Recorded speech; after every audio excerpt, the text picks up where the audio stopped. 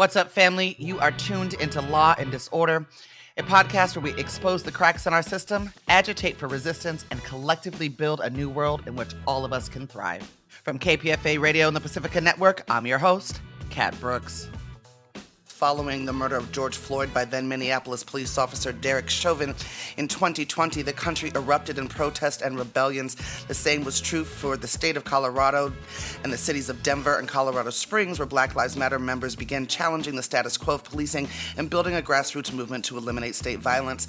That's when the FBI thought it would be a good idea to hire a white convicted felon to infiltrate their movement. Now, the ACLU is taking them to court. Joining us to discuss are Trevor Aronson, a journalist and the author of The Terror Factory, Inside the FBI's Manufactured War on Terrorism. He is a contributing writer for The Intercept and the host of a podcast which documented the FBI's role in Colorado's 2020 protest movement called Alphabet Boys. Good morning, Trevor. Hi, Kat. Thanks for having me. Thanks for coming back to the show. We are also joined by Jacqueline Armendariz Unzueta, who also goes by Jax, one of the plaintiffs in an ACLU lawsuit that targets the city of Colorado Springs, members of the Colorado Springs Police Department, and the FBI for aggressive overreach and repression during the 2020 protest movement. Good morning, Jax. Good morning, Kat. Thank you so much for your attention to this case. Really glad to have you all on the show. And Tim McDonald is the legal director of the ACLU of Colorado and the lead attorney for the lawsuit that we will be discussing today. Good morning, Tim. Good morning, Kat. Thank you for having us. Thank you for being here. Trevor, I'm going to start with you. You were the journalist who initially broke this story. How did the FBI come to set its sights on Colorado during the summer of 2020? Sure. Yeah, I can give kind of the broader context, and Jackson and Yes, Tim please. can certainly talk more about the ACLU case. You know, in the summer of 2020, Denver saw a lot of demonstrations, as other cities did. But an informant named Mickey Windecker, who was a violent felon, had approached the FBI and said he had unique information about demonstrators specifically in Denver.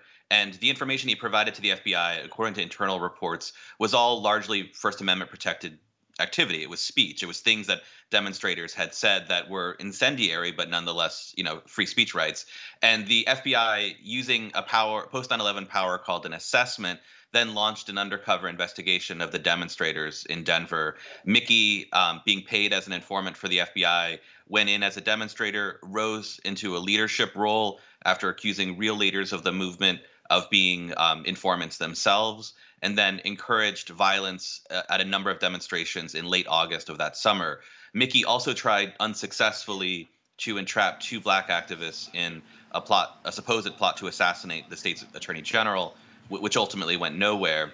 At the same time, and this is where it's relevant to the ACLU case, Mickey had provided information to the FBI about activists in Colorado Springs as well. And that inspired the FBI to launch a separate investigation in Colorado Springs using an undercover detective named April Rogers, who posed as an activist and volunteered at an umbrella organization called the Chinook Center, and was providing information back to the FBI and to the Colorado Springs Police Department as part of a joint terrorism task force investigation, essentially allowing federal and state police to build dossiers on activists who were not suspected of committing crimes for which there was no reasonable suspicion of criminal activity, and yet she was then providing that information and building these dossiers. And just as Mickey was doing in Denver, was attempting to entrap activists in crimes, in her case, in gun running conspiracies.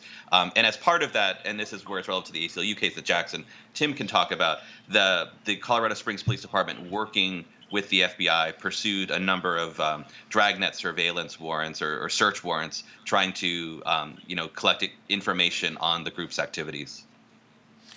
April Rogers was or is a police officer. Before I move on to you, Jax, Trevor, say a little bit more about what we know about Mickey Windecker and his record, and also what the FBI said about why Mickey came to them. Yeah, so Mickey has a long criminal rap sheet, arrests in at least 4 states. He was convicted of misdemeanor sexual assault, and he was also convicted and went to prison for felony menacing with a weapon. The FBI records show that his work with the police dates back to at least the early 2000s, when he was imprisoned for the felony menacing case, during which Mickey, while in prison, was approached for a murder for hire. And instead of getting involved in that plot, became a witness against the two people who had tried to hire him. And that's the earliest record we have of Mickey cooperating with police. But over the following 2 decades leading up to the summer of 2020, Mickey clearly learned that a way you can make money as a criminal is to be an informant, to provide information to police. And so the FBI had a record of this. When he approached them about racial justice demonstrators that summer, there was a clear record that this was a man who was motivated by money. And yet what the FBI claimed in its official records is that Mickey's motivation for coming forward had nothing to do with money, but in fact was out of some, duty to protect the country, that he believed these racial justice demonstrators were potentially extremists, and he was concerned that they would be terrorists of some sort. And it's important to recognize that the FBI investigated these racial justice demonstrators under the domestic terrorism rubric. Going back to 2017, the FBI had identified a supposed domestic terrorism ideology called Black identity extremism, which was, basically a catch-all label for any Black activists in the United States. And so under that rubric, the FBI investigated these demonstrators in Denver and later in Colorado Springs as domestic terrorism investigations, using some of the powers, including the assessment, which allowed them to open the investigation without reasonable suspicion or probable cause.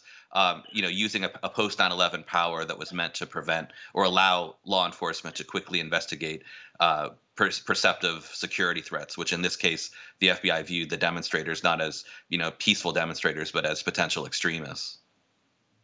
Last question for you for now, Trevor. How much did the FBI pay Mr. Windecker for his services here?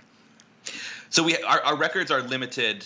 We do know that Mickey Windecker worked from May through at least July of the following year, 2021. Our records are limited to the summer, and that summer from May to August, he was paid approximately $20,000, the records show. If you extrapolate from that, it's not unreasonable to assume he made about 6 figures working that entire year. But what we can say definitively is that he was paid about $20,000, during that 3-month summer period from May through August. And I think it's important to point out that informants are often motivated by money. And a problem with the FBI's use of informants in other cases, and I think including this one, is that informants know that they can't just go and investigate people and come back and say, hey, I didn't find anything, and still get paid. So there is a direct financial incentive for them to encourage criminal activity and even set up plots in order to continue getting paid. And that's what we saw in Denver with Mickey's encouragement of violence at demonstrations, as well as his very over-the-top attempts to entrap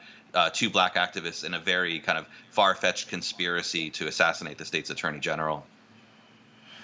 All right, Jax, I want to bring you into the conversation. How long have you been an activist and an organizer, and what type of organizing were y'all doing in 2020?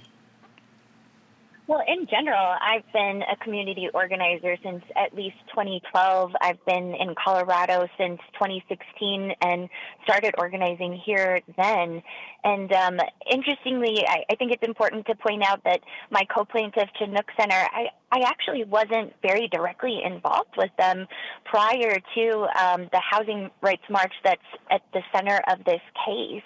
And I would really say I was collateral damage in this overreach from both the federal authorities and the Colorado Springs Police Department. And ultimately what happened is that they essentially tried to criminalize us for saying things like Black Lives Matter, white supremacy is domestic terrorism, and housing is a human right. And that's why this case is so important. It's out of love for my community. It's about protecting my community and holding the police for accountable for their wrongdoings and violating our constitutional rights. So talk to us about that Housing Rights March. What took place that day, and what are the feds saying? Certainly. So it's important to note that July 31, 2021, it was a confluence of events. It was the end of the federal evictions moratorium, and that's actually particularly why I was there that day. At the time, I was a U.S. Senate staffer, and we were actually working on housing policy, so I felt it was critical to show up in my community and understand what people are saying. And I do believe that housing is a human right. So I was wearing one of those red shirts that we had that said that, which the police clearly took great animosity towards. And also it was the city's sesquicentennial that day. And furthermore, the march had been organized by a number of different groups. It just so happened that Chinook one of the most prominent, one of the most active, was kind of a lead in the circumstance. And it started out with what we do in this community, which is mutual aid. We were at a park down the street handing out food and other essential items to our unhoused neighbors. And the police, we saw them. They were already watching us. So from the get-go, it was incredibly intimidating. And the targeting, the surveillance, there was already a hint of it. We just didn't have any idea to what extent. And so as we started the march, which was intended to pass by the sesquicentennial celebration, the police were clearly amped up, and the energy was very, very intense. And then as we made our way kind of up this hill, I was on a bike, so I kind of charged the hill and got in front of people. And I turned around, and suddenly I see just CSPD officers completely dogpiled. I couldn't even see anyone else. And, in a split second, to me, I remember thinking, is this another I can't breathe moment, because of, frankly, how violent it was. And so in a split-second decision, I'm turning around. I see another officer, full riot gear, charging the crowd and feeling unsafe, thinking, is he coming for me? Dropped my bike, and, he completely avoided it, never touched him.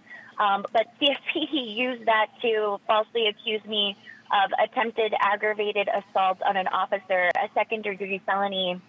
And that's what led them to be able to completely violate my right to privacy and really my right to free speech. They were able to secure these incredibly invasive dragnet search warrants for all my electronic devices, which essentially had the effect of leaving me in a total blackout.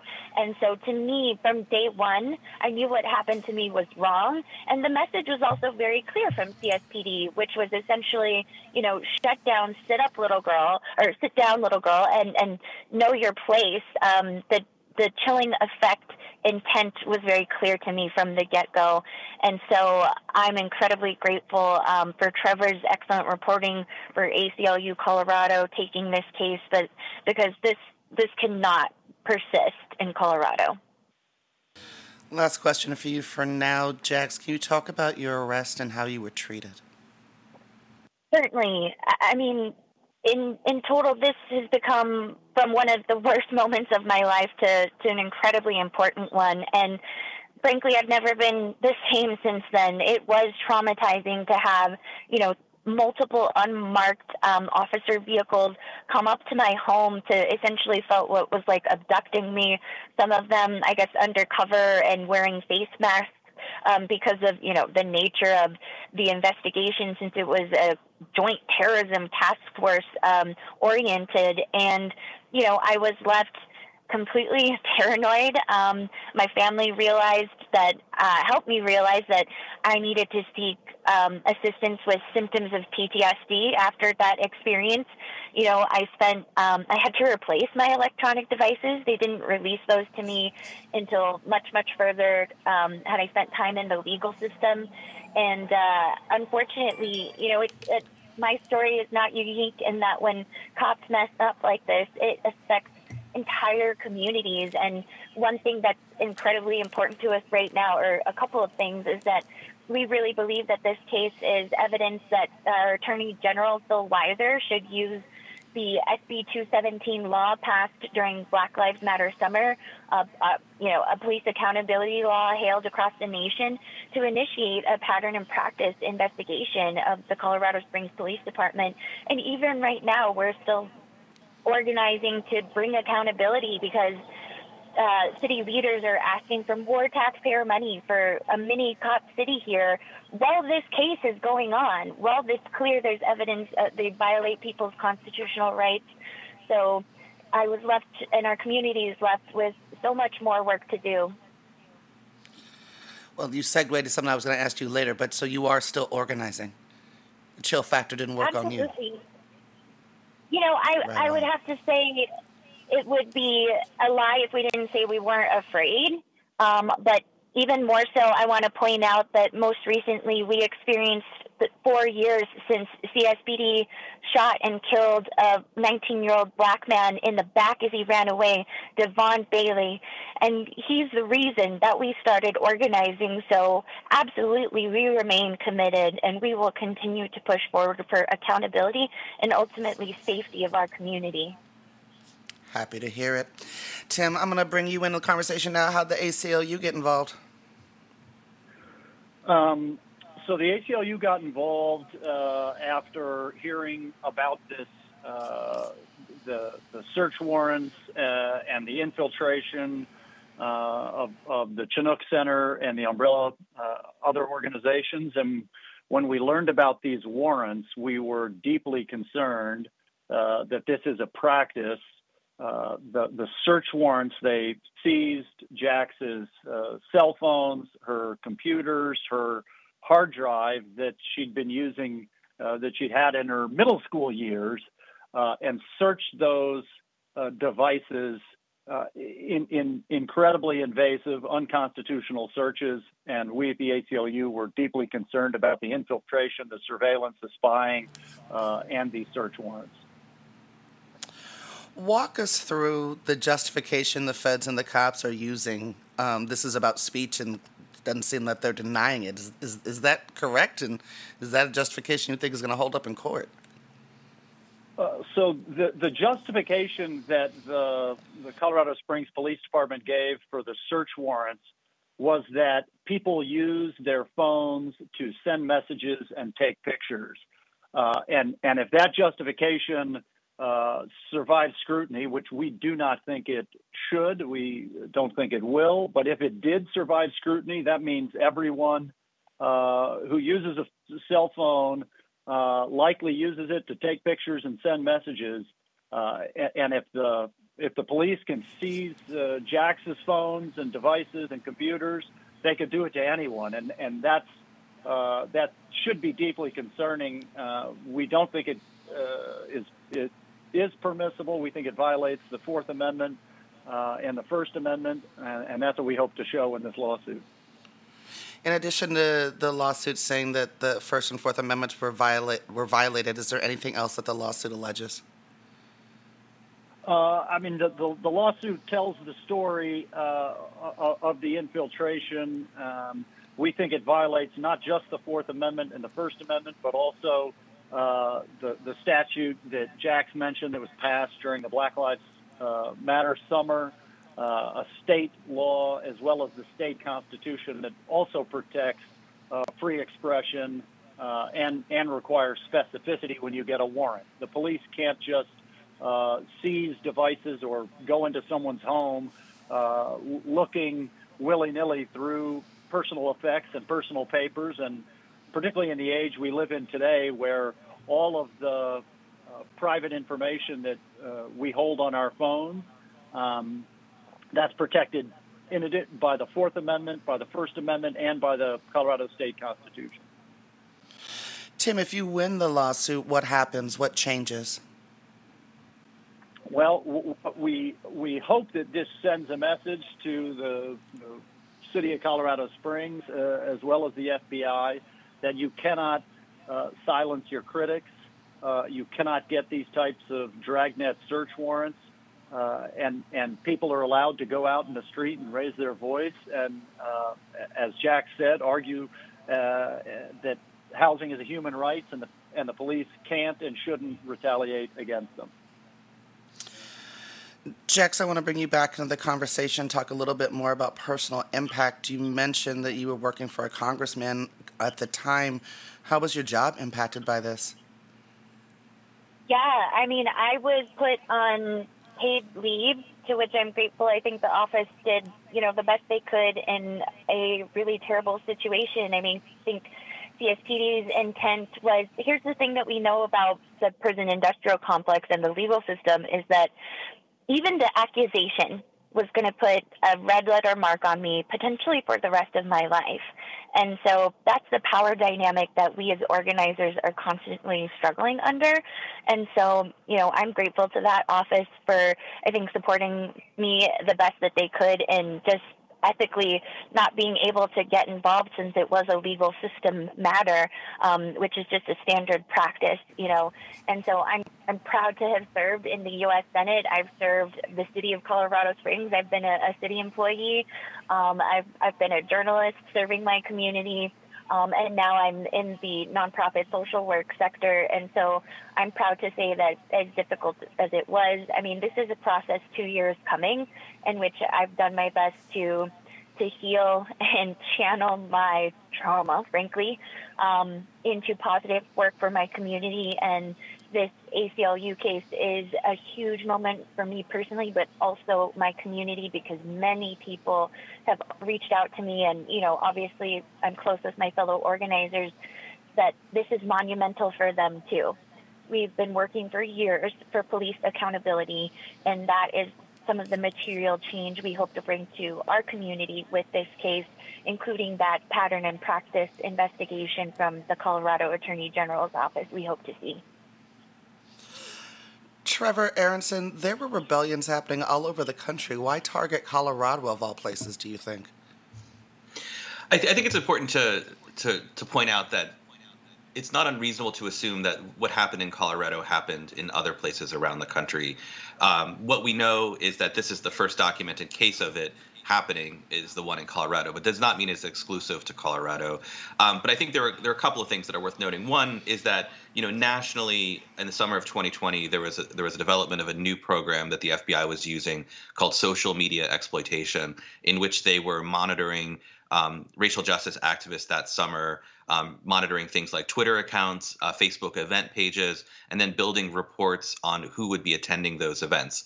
And the documents we have from FOIA litigation show that this was happening in cities including Seattle and Washington, D.C., as well as in places like Denver. And so, it's not unreasonable to believe that cases like Mickey's and what happened in Colorado Springs were happening elsewhere. We just haven't been able to get access to those documents. But we do have access to documents that show that this was a national concerted effort to monitor racial justice activists that summer.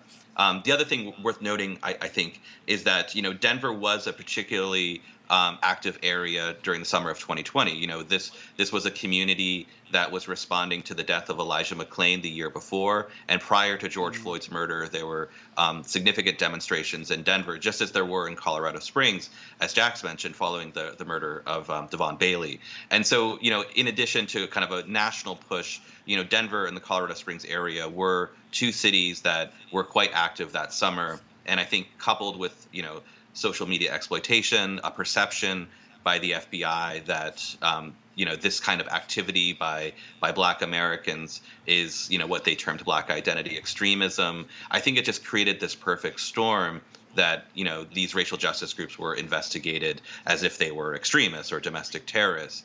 And I think an important takeaway from this is that 2 decades ago, when enormous powers were granted to federal law enforcement in the war on terror in the post 9/11 era, there were critics saying, wait until the war on terror wanes and these powers are used against people who aren't terrorists. And I think what you see in Colorado is an example of this, that the investigative powers that were used were the type of investigative powers that were granted to federal law enforcement agencies in the hunt for the Osama bin Ladens of the world. And now that we live in an age of the war on terror waning, these powers still exist within federal law enforcement, and we're seeing them directed toward people who were never intended to be, targeted by these sorts of invasive powers.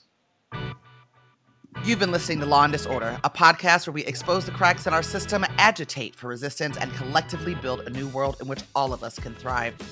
That's it for this episode, family. You can find more information about topics and guests in this episode's show notes. Law and Disorder is produced at KPFA, that's listener-supported radio on the Pacifica Network. The show is produced by Jesse Strauss and hosted by me, Kat Brooks. Our theme music was composed by Steve Raskin of Fort Knox 5. If you like what you heard, please follow us on social media at Law and Dis, that's D-I-S, and subscribe wherever you listen to podcasts. Feel free to holler at us about something you heard or send us a show idea at lawanddisorder@kpfa.org. You can also find our content live at 8 a.m. weekdays on KPFA. That's 94.1 FM in the Bay Area. Our show and all of KPFA's programs are funded exclusively by you, the listener. And if you're in a position to support us, please donate today at kpfa.org. Take care of yourself and take care of each other. We all we got, fam.